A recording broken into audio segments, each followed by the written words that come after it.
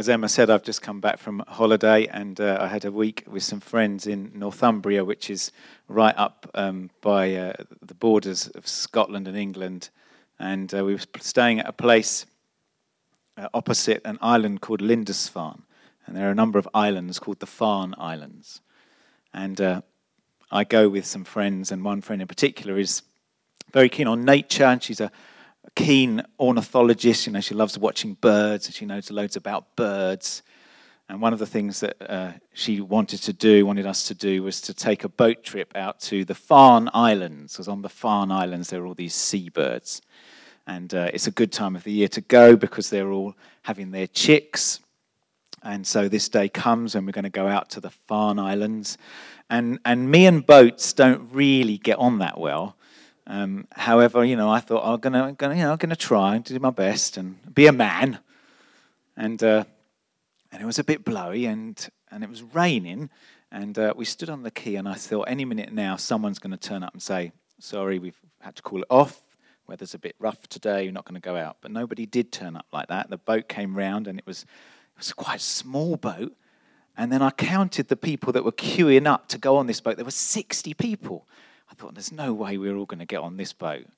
But down the gangplank they all went, and we all got on. And then I thought, well, where are the life jackets? You know, you're a little boat like this, you should be wearing life jackets, surely.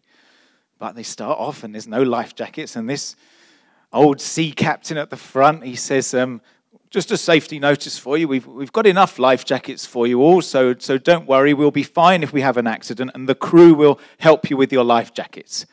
And I look around, and the crew consists of him and one other guy. And I think, well, sorry, how are you going to get 60 life jackets around the rest, all of us? If this boat is capsizing, I want you to stay at the wheel, which only leaves one crew to get these 60 life jackets around. And we get out of the harbour, and I tell you what, that boat is going up and down like nobody's business. And there's clearly these keen ornithologists, and they're all really looking forward to seeing the seabirds on the Farne Islands. And what I'm doing is I'm looking around the boat to see, well, where are the life jackets? Because they're not under the seats. And there's this bit in the middle where I'm sitting, but underneath there, all I can hear is the engine. So I'm thinking, well, there's no space for 60 life jackets under there. And there, all the waves are going, and all these people who are really keen to get to the Farne Islands, they're all going, wee, wee. And I'm thinking, you're mad. You're totally nuts. We're all going to die. We're not at Chessington World of Adventure. We're in the North Sea. And there are no life jackets. And anyway, we got there. And I was a bit confused because I was sitting opposite this couple who had cycling helmets. And I was thinking, this is a bit odd. Got cycling helmets. Are you supposed to wear cycling helmets on boats? I mean, I don't know. And we get to this island, and this very chirpy National Trust young man, he runs down the steps, and he says, "Oh, you've come at a great time. The Arctic terns are breeding." I think, oh, that's good. Yeah, great. But the only problem is that they're all breeding near the path, and they're a little bit defensive. And then I see that there's not only this couple who have got cycling helmets, there's this other couple, you know, with big binoculars around their necks and all this sort of thing, who've clearly come prepared. They've got builders' hard hats. And they put on their builders' hard hats. I think, what is going on here? I tell you what, you walk up the path, and these Arctic terns, they are mad. They are vicious. Now, all I've got is a thin waterproof coat with a hood. And I put this on. I tell you, these things, they were bombing me. They had really sharp beaks as well. And obviously they sensed my aggression because they seemed to bomb me more than anybody else. And this couple walked past me. They said, "Oh, they don't like you, do they?" And I said, No, I don't like them much either. And I tell you what, I mean, if it wasn't that we had been surrounded by very keen bird watchers, I wanted to give these birds a slap. I really did. But, you know, I had to restrain myself. And at one point, the guy on the boat says, "Now, did you sign up for the long trip or the short trip?" And And my friend says, I think we bought tickets for the long trip. And I'm thinking, please, God, let it not be the long trip. Let it be the short trip. And I get the ticket out and he says, oh, no, that's the short trip. And my friend goes, oh. And I said, shame. It's a short trip. Thank you, God, it's the short trip. I tell you, I was never so glad to get my feet back on dry land. It was interesting. Tim and I were just talking. He said, he's a country boy and likes the country, and it was nice to get out to a park on Friday and also yesterday and into the green space. And I just realised when I was away, I'm such a Londoner. I'm such a Londoner. I tell you, the nearest I want to get to the water in the future is the Woolwich Ferry. I'll be happy with that. Anyhow. We are going to look at Colossians chapter 4. We're nearly at the end of our series. We've got one more preach on it next week, I think, and then that's it. We've finished this series. And we're just going to look at Colossians chapter 4, verses 2 through to 6. Before we do that, let me just do a plug for a book. It is one of the best books I have ever read in my life. It's by R.T. Kendall, who used to be the pastor of Westminster Chapel. He was pastor for 25 years there, now back in the States in his mid-70s. It's called The Power of Humility. It is a fantastic book, a highly challenging book. It's probably showed me more than ever before that probably what's beneath most of my sin when I sin is pride. But he's a guy who's very good at just understanding human nature. And he addresses this problem and this issue of pride with such grace, but so helpful. So one of the best books I've ever read. I think I lent it to Dan, and I got a text from Dan while I was away just saying, brilliant book. Going to read it again. And that's how I feel about it too. So if there's a book that would want to recommend you to read, it is this one, The Power of Humility by R.T. Kendall. Nothing to do with what we're talking about today, but I thought I'd get and plug in as I've got shares in his company. Okay, Colossians chapter 4, verse 2 through to verse 6, and the word should come up for you on the screen there. Devote yourselves to prayer, being watchful and thankful, and pray for us too, that God may open a door for our message, so that we may proclaim the mystery of Christ, for which I am in chains. This is Paul writing. Pray that I may proclaim it clearly as I should. Be wise in the way you act towards outsiders. Make the most of every opportunity. Let your conversation be always full of grace, seasoned with salt, so that you may know how to answer everyone. Let's pray. Father, as we come to your word, we pray that you might open it up to us. We do thank you so much that you've reminded us this morning that your gospel is a gospel of grace. And I pray, Father, that as we open this up, we look at this subject of prayer, we touch on it, that actually your grace might be ministered to us as we hear your word, and that you'd stir us, provoke us, but it would all be within the bounds of your wonderful, all-encompassing grace. In Jesus' name. Amen. I every now and then meet with a guy who's in his mid-20s. He doesn't come here, and met with him about 5 weeks ago now.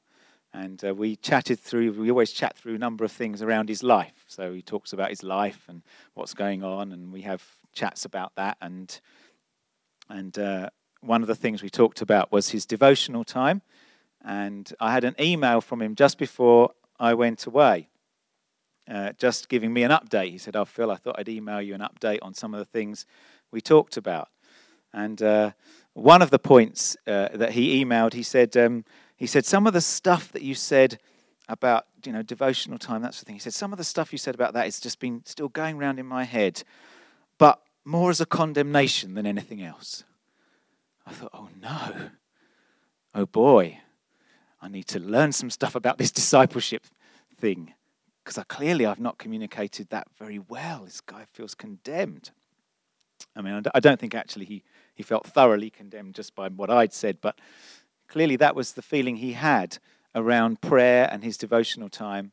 And so, as you might imagine, I whisked another email off to him very quickly, which was full of grace. Because condemnation is such a negative emotion to feel. It's not what God wants for us or intends for us. And yet it is one which we can so easily feel when we come to the subject of prayer. When you hear that phrase that Paul uses, devote yourselves to prayer, I wonder how you feel. It becomes a loaded subject. How devoted are we to prayer? And there aren't probably many of us who would say, well, I'm there with it. Yeah, no, I'm all there. I'm devoted wholeheartedly. In fact, lots of us would hear that phrase in the Bible, devote yourselves to prayer, and immediately there would be feelings of guilt or condemnation. Before the message even starts, you feel like you've got this weight pressing down on you about what you don't do and how you're not living up to what you should in terms of prayer. But what we tend to do in church, or this is what I've done in the past, is when that sort of sermon has begun, I've made sure that I've sat up really straight so that I don't look like I'm weighed down with guilt about the fact that I don't pray very much. And I make sure I engage with the preacher and I laugh at all his jokes because, yes, I'm there. But really half the time when I've heard sermons on devotional stuff, I've not felt that way. I've actually felt like I'm coming with a deficit model, like I'm not living up to the standard. Devote myself to prayer. Am I devoted to prayer? It's a loaded subject. It was obviously a loaded subject for this guy that I was talking to, clearly, and I think it can be a loaded subject for us. And quite often what comes with that is a sense of disappointment and a sense of helplessness, really. You know, I've heard these words about prayer before and being devoted to prayer, and I've tried, and I just never seem to get there, and that's going to be me. That characterizes me. I'm never going to get there with prayer. This is going to be me the rest of my life. You know, I'll get little moments of inspiration, but actually probably devote myself to prayer. Don't think I'm ever going to get there. That's what it can feel like. So before we look at being devoted to prayer, let's just perhaps apply the gospel of grace before we start looking at prayer and being devoted to prayer. You see, at Jesus' I guess what you could describe as his moment of greatest need of his friends, they let him down when it came to prayer. When he was in the Garden of Gethsemane, and he said to them just before he goes into the garden, you know, that his heart is torn within him. And he says, let's pray. And they fall asleep. And that's probably you think to yourself, this is the one moment when Jesus could really lay it on thick to the disciples, and he would be absolutely justified to do so. With what he is about to go through. And they can't even pray with him. They fall asleep. He's told them in no uncertain terms of the anguish that he is going through. If these were really good friends of his, would they not see what this God-man is going through? Would they not want to be with him and next to him? They let him down in a way probably that they'd never let him down before. And what is his response to that? Well, his response is this: the spirit's willing, but the flesh is weak. That's what he says to them. He acknowledges that they've got willing spirits. Do you know, I wouldn't do that. If you let me down like that, if I was really going to up against it and I said, I just need someone with me, and you fell asleep, I wouldn't be full of grace with you like that, I don't think. And yet the Lord Jesus is so full of grace with the disciples. When they let him down in that area of prayer, he says, spirit's willing, but the flesh is weak. He speaks grace to them. Do you not think that if you are sitting here thinking, boy, do I let him down in this area of prayer? How condemned am I? Do you not think that he says to you, spirit's willing, the flesh is weak? If he didn't condemn his disciples about their prayer life, neither does he condemn us.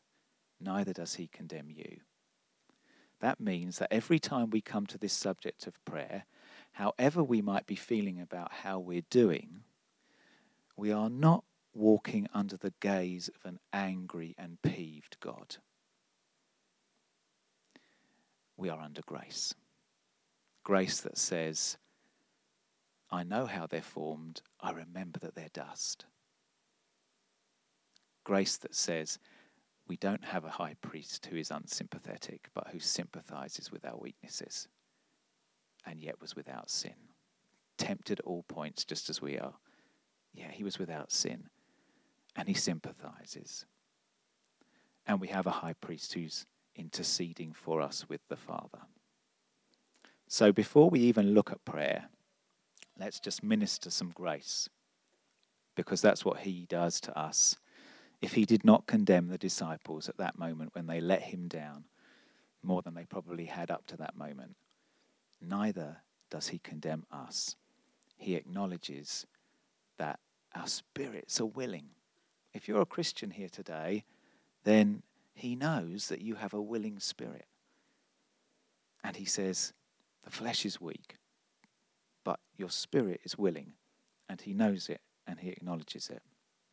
He sympathizes with our weakness. There's a great quote from Jerry Bridges that I've used before.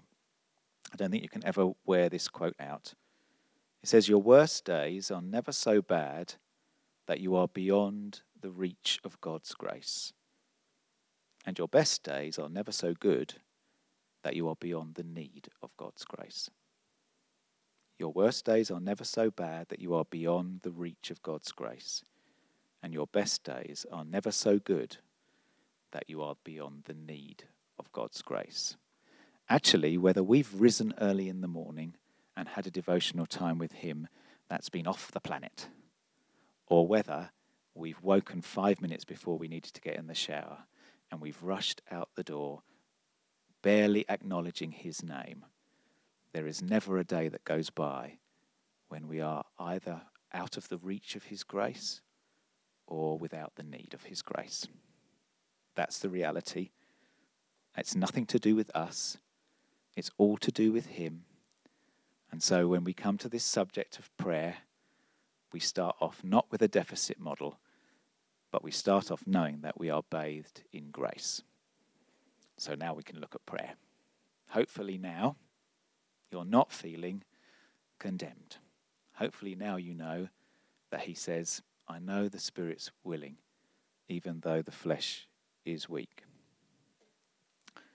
And actually, do you know what? Paul, he encapsulated this struggle really well in the book of Romans. So in Romans 7, he says this. He's talking here about Christians. And he's paraphrasing what it feels like sometimes to be a Christian. When he says this, I think I relate to this. So he says, I do not understand what I do. For what I want to do, I do not do. What I hate to do, I do. For I have the desire to do what is good, but I cannot carry it out. For I do not do the good I want to do. But the evil I do not want to do, this I keep on doing.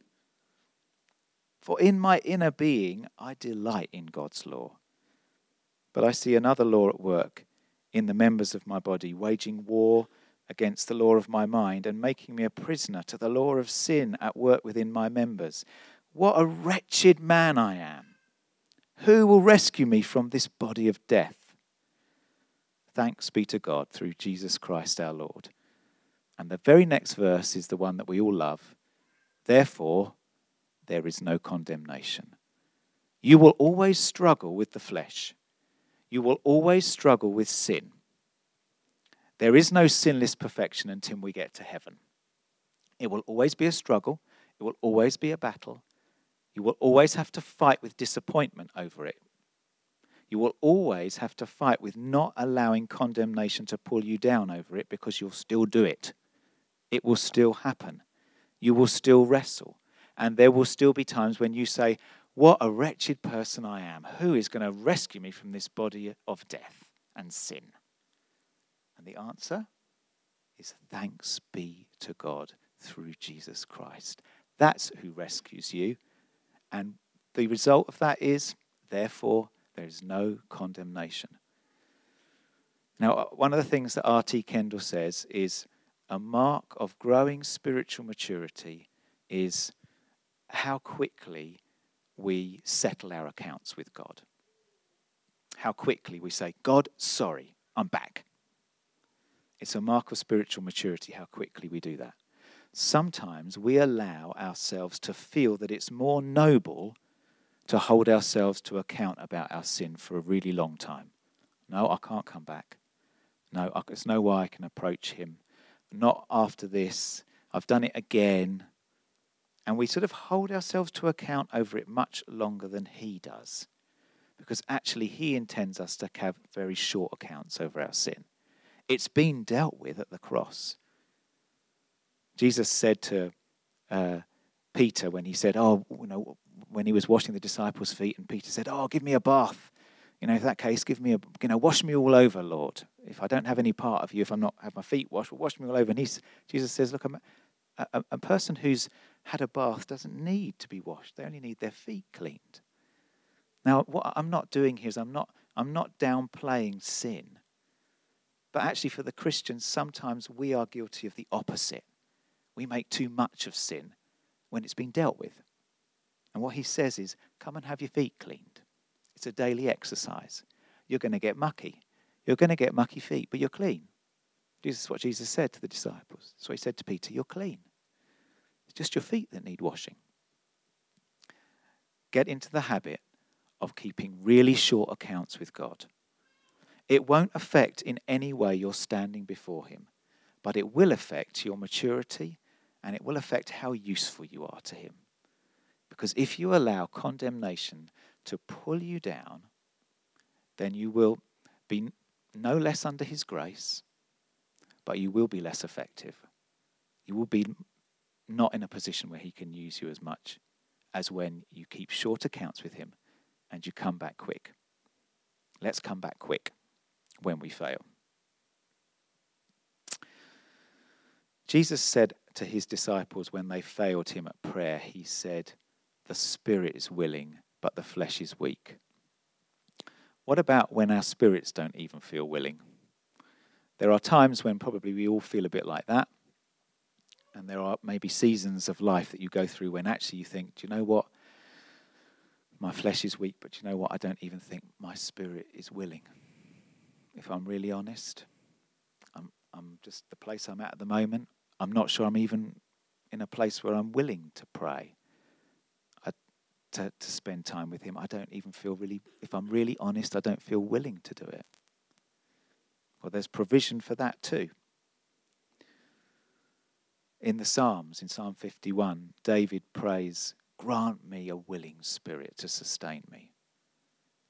And in one of the other Psalms, the psalmist writes, give me an undivided heart. Sometimes that's all we can muster. Sometimes you don't even feel willing, and all you can ask is, Lord, make me willing. We used to sing a song some years ago, and it had the line in it, help me to be willing to let you have your way. Sometimes that's as far as you can get. Lord, I don't even feel willing.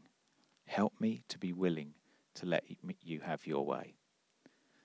So there's provision in his grace even when you don't feel willing. You can ask for that. But there's more than that too. This is what it says in Galatians. God sent the Spirit of his Son into our hearts, the Spirit who calls out, Abba, Father. If you're a Christian here today, then you already have his Holy Spirit within you that cries out, Abba, Father. And sometimes when we don't feel willing, actually all we need to do is shut up for a moment and give the Holy Spirit who is in you some space to cry, Abba, Father. And then you just get in on the slipstream of that. Sometimes we are so quick to try and pray lots and lots of words when we feel like we've not been with God for a while and our devotion to him is lacking and we don't even feel that we're willing and we think, well, I better do the duty. So I'll come and I'll bring lots of words and I'll say lots of stuff and perhaps that'll just work my way back into his presence. And actually, if you're a Christian here today, you have his Holy Spirit in you, and that Spirit of God within you cries, Abba, Father, whether you want it to or not. And sometimes all you need to do is shut up and let him do it. What do I mean by that? Well, sometimes, rather than feeling when you're not willing, or when you've been away from him for a while, rather than feeling you need to bring lots and lots of words, sometimes the only word you need to use is Father. We've heard that this morning lots. Sometimes the only word you need to use is Father. Who is it who's saying that in you? You've been away from him for a long time. You feel cold towards him. You've let him down. You don't even feel willing to really be with him, if you're honest. And yet, there's one word that you manage to say quite easily. Father. That's because he's saying it. That's because the Holy Spirit within you is crying, Abba, Father. My advice to you, on those days when you feel like you're far from him and you're not even willing, is don't come with lots of words, just come with one. Father. And let his Spirit that's in you cry, Abba, Father, and then you get on the slipstream of that. Jesus actually told his disciples not to use lots of words. He says to them, don't be like the pagans who think that God will hear them because of all the words they use. Sometimes we use too many words when we pray. Jesus said, the Father knows what you want before you ask for it. So don't come with lots of words. Sometimes the only word you need to come with is Father. So let's look at the word devote yourselves. Devote yourselves to prayer. It comes from a Greek word. It's only used once in the Bible, and it's here. I'll try and pronounce it for you. Proskateriat. Proskateriat. And that word has a number of different meanings attached to it, and so here are some of them. To adhere to be devoted or constant, to be steadfastly attentive, to give unremitting care to a thing, to persevere and not to faint, to show oneself courageous for something. One of the commentators describes this word and says that it suggests a gritty determination not to give up. A gritty determination not to give up. What it's really saying, I think, is, Lord, it's me, I'm back when it comes to prayer. Devotion means steadfastly determining that whether you did it yesterday or you didn't, and whatever your emotions might be telling you about how you should feel about that, you have a gritty determination to come back. Lord, I'm back. And in fact, that's what God loves. What we tend to think is that we can't do that. We can't come and say, Lord, I'm back, because surely we have to work our way back. When we've not prayed for a while, we've got to work our way back. But no, we don't have to work our way back. Instead, we just come and say, Lord, I'm back. Is that presumptuous to do that? Well, do you know, I don't think it is. Everything that we read in the Gospels tells us that it isn't. The very story about the son who had so sinned against his father is the one of the prodigal son, where he gets back to the father and the father lifts him straight up onto his feet as a son. Won't have him back as a servant. We come back as a servant too often. Do you know that? When we've been away from God or we've been distant from him and we feel we can't come back, we come back as a servant too often. And he won't allow it. He wants us to come back as daughters and sons. This word, devote yourself, it means gritty determination that I'm going to come back. Lord, I'm back. I'm not going to work my way back because I don't need to, because you've done what's necessary. All I need to do is to come and say, Lord, I'm sorry I've been away. I'm back. A gritty determination is what should characterize us when it comes to prayer. Jesus tells a story. It's a parable that's probably one of the least known, I would guess, but it's a story about a woman, a widow, and she goes to an unjust judge to plead her case. And Jesus said that this judge didn't fear God or men. He was an unjust judge. And yet this widow came back again and again and again to plead her case until in the end, this judge says, well, look, to just get her off my back, I will give her what she wants. And Jesus says, how much more does the Father give us justice or whatever else we ask for when we come to him? And in Matthew's Gospel, before that parable, Matthew writes this: Jesus told his disciples this parable to show them that they should always pray and not give up. We need to have a gritty determination when it comes to prayer. Do you know that? We have to not give up. And we have to not give in to but I haven't done it for 2 days, how can I come back? No, we have a gritty determination to come back. God, I'm back. And what does he do? He says, well done. Come on then, stand up. Don't stay down there, stand up. A gritty determination to come back. You know, I think back on my life and the number of times when the flesh has been weak and I've not prayed for a few days and then it goes on even longer because I think, well, I can't come back. Or I'll need at least 2 hours to work my way back. And it's an enemy lie that I've listened to so often. Don't you listen to it. Gritty determination is what's needed in terms of prayer. And Jesus says, always pray and don't give up. That's what we need to do. Because do you know what? Sometimes you're going to fail. Your flesh is weak. But he knows your spirit is willing. And he says, don't give up. So don't.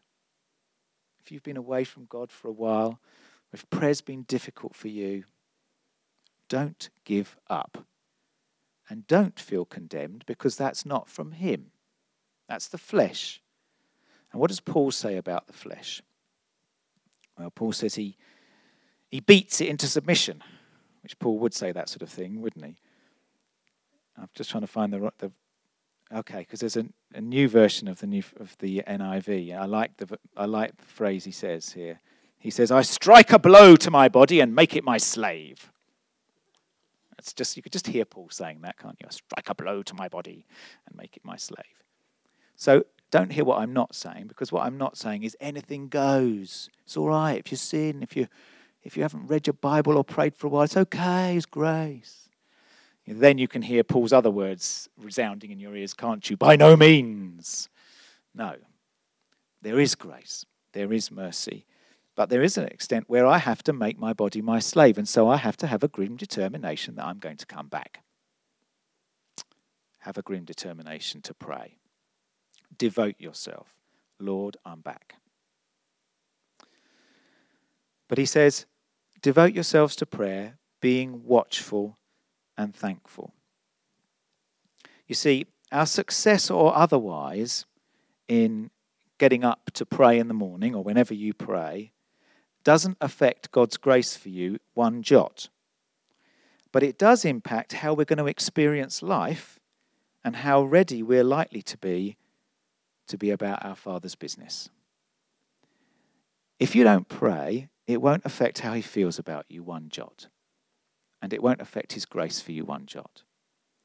But it will affect how you experience life, and it will affect how useful you will be for him, and whether you can truly be about your Father's business. It's interesting that Jesus also uses that word watch. He uses it at the same time as when he says the spirit's willing and the flesh is weak. He says watch and pray so that you won't fall into temptation. Praying is really important because it helps us to be watchful and to live lives that are productive. This is what Dietrich Bonhoeffer says about prayer in the morning. Dietrich Bonhoeffer, a German theologian, who was martyred by the Nazis during the Second World War. And he says this: prayer offered in early morning is decisive for the day. The wasted time that we are ashamed of, the temptations we succumb to, the weakness and discouragement in our work, the disorder and lack of discipline in our thinking and in our dealings with other people, all these very frequently have their cause in our neglect of morning prayer.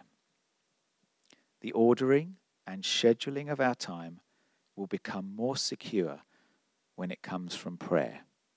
See, prayer is not about you winning favor with God, but prayer is about how effective you can and will be for him.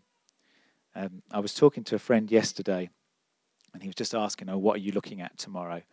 And so I said, we're in Colossians 4, verse 2 to 6.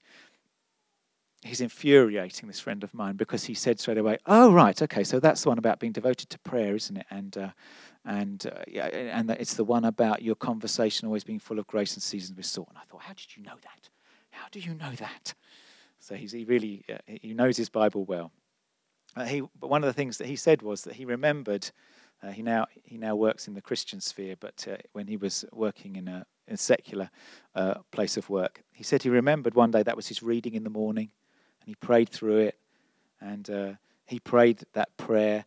Lord, help me today just to have make the most of the opportunities that come, and for me to have some conversations today that are full of grace but seasoned with salt. And he said he went into work, and he said a woman came up to him in the corridor, completely out of the blue, and said, so tell me about Christianity then. Gosh.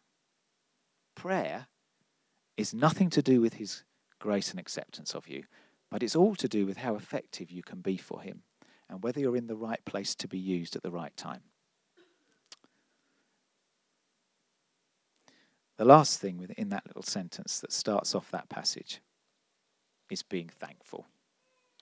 Devote yourselves to prayer, being watchful and thankful.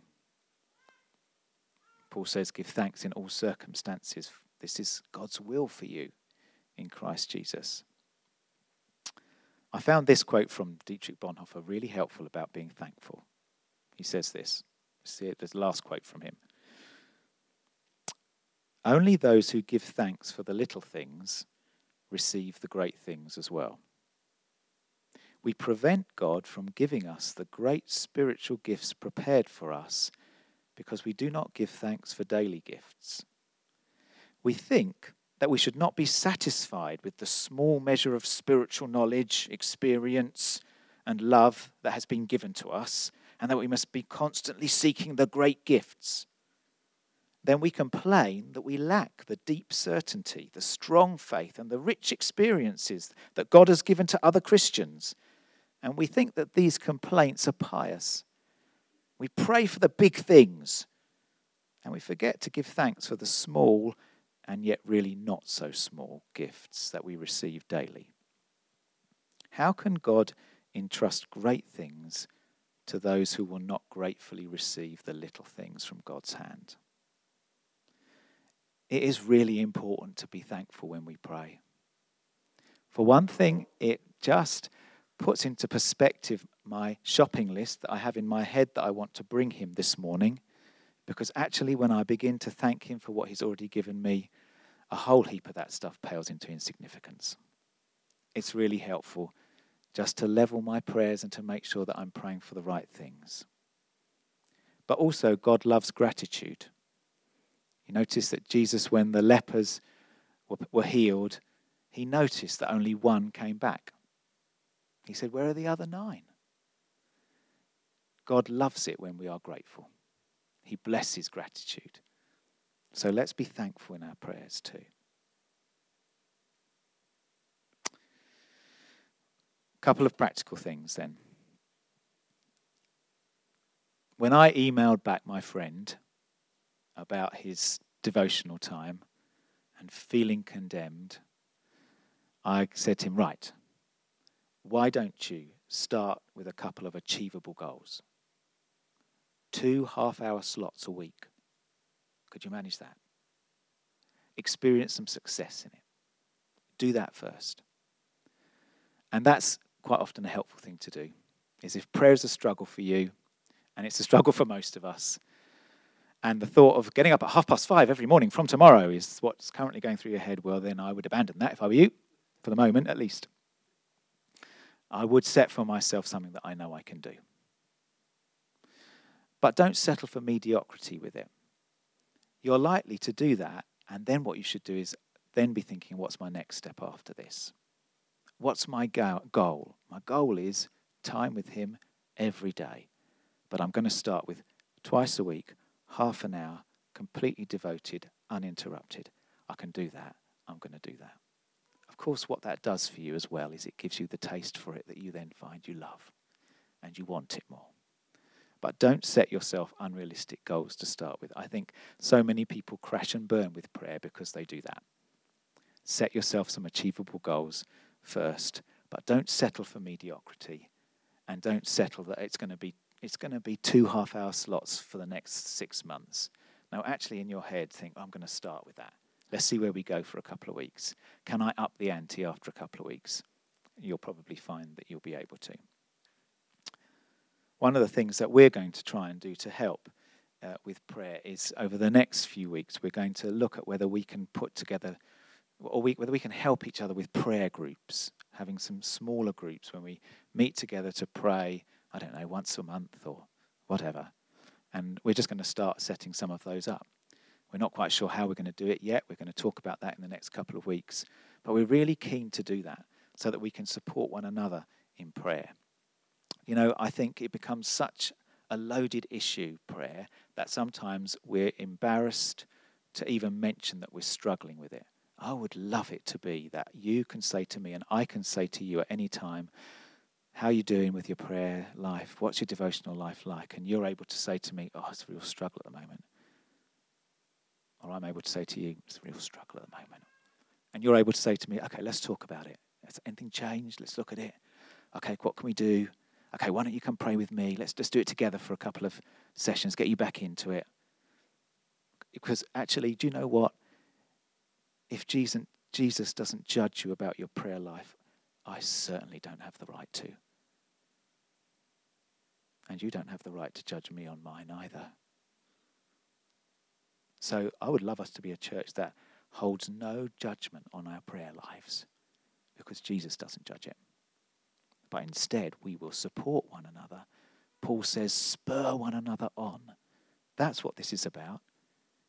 If somebody asks you how your prayer life's going, be honest, because probably what's behind that is they want to spur you on towards love and good deeds. And I need you to spur me on to it as well. Let's be really open with each other about prayer, and we'll get better at it if we're open about it. If we stop pretending and we're open about it, we're more likely to get so much better at it. He gives strength to the weary and increases the power of the weak. Do you know, there's one thing I just want to finish with, or 2 quick things. I was reading that section in the Bible where Jesus talks to the disciples after they've let him down. And he's been so full of grace to them. And he said that he knows their spirits are willing and their flesh is weak. But do you know what he also says? He says to Peter, could you not watch with me 1 brief hour?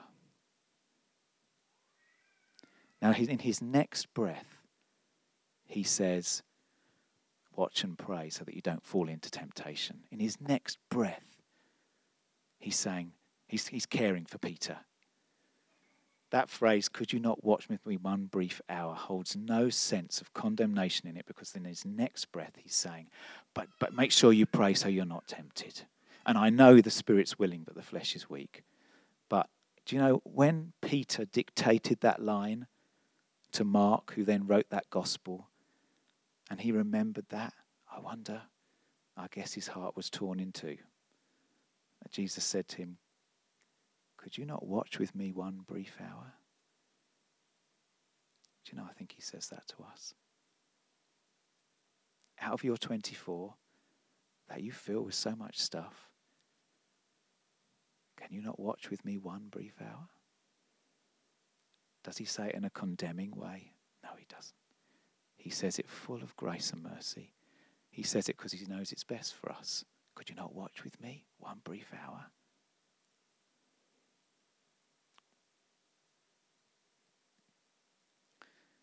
Here's a great poem from Martin Luther, the theologian, the German theologian.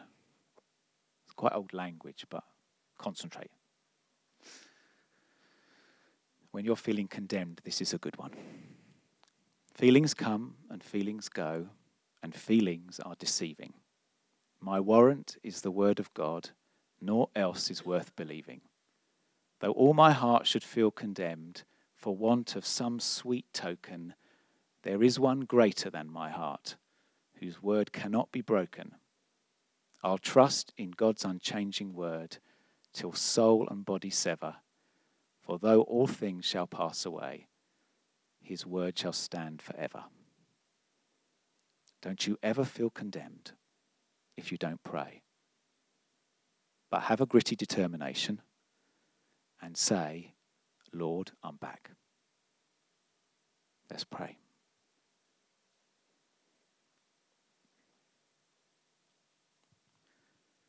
Father, we thank you that everything that we find in your word is good for us. And so often, oh God, we can misinterpret it as law and duty, as hardship and burden. And yet everything in your word is good for us. I pray you'd convince our hearts of that. I pray that you'd give us a robustness when it comes to prayer, that when the flesh is weak and we've failed, we will still be quick to come back. I pray for a robustness in this church for prayer, that you'd do something in our hearts, that we wouldn't get to the age of 60 or 70 and still be thinking, I wish I could crack prayer. I wish I could crack daily prayer. I pray you'd do something in us that makes it habitual and brings robustness to it and effectiveness, and that from seeing you answer our prayers, there would be great delight and joy as we share in the adventure of the gospel of grace. We ask it in and through the name of the Lord Jesus. Amen.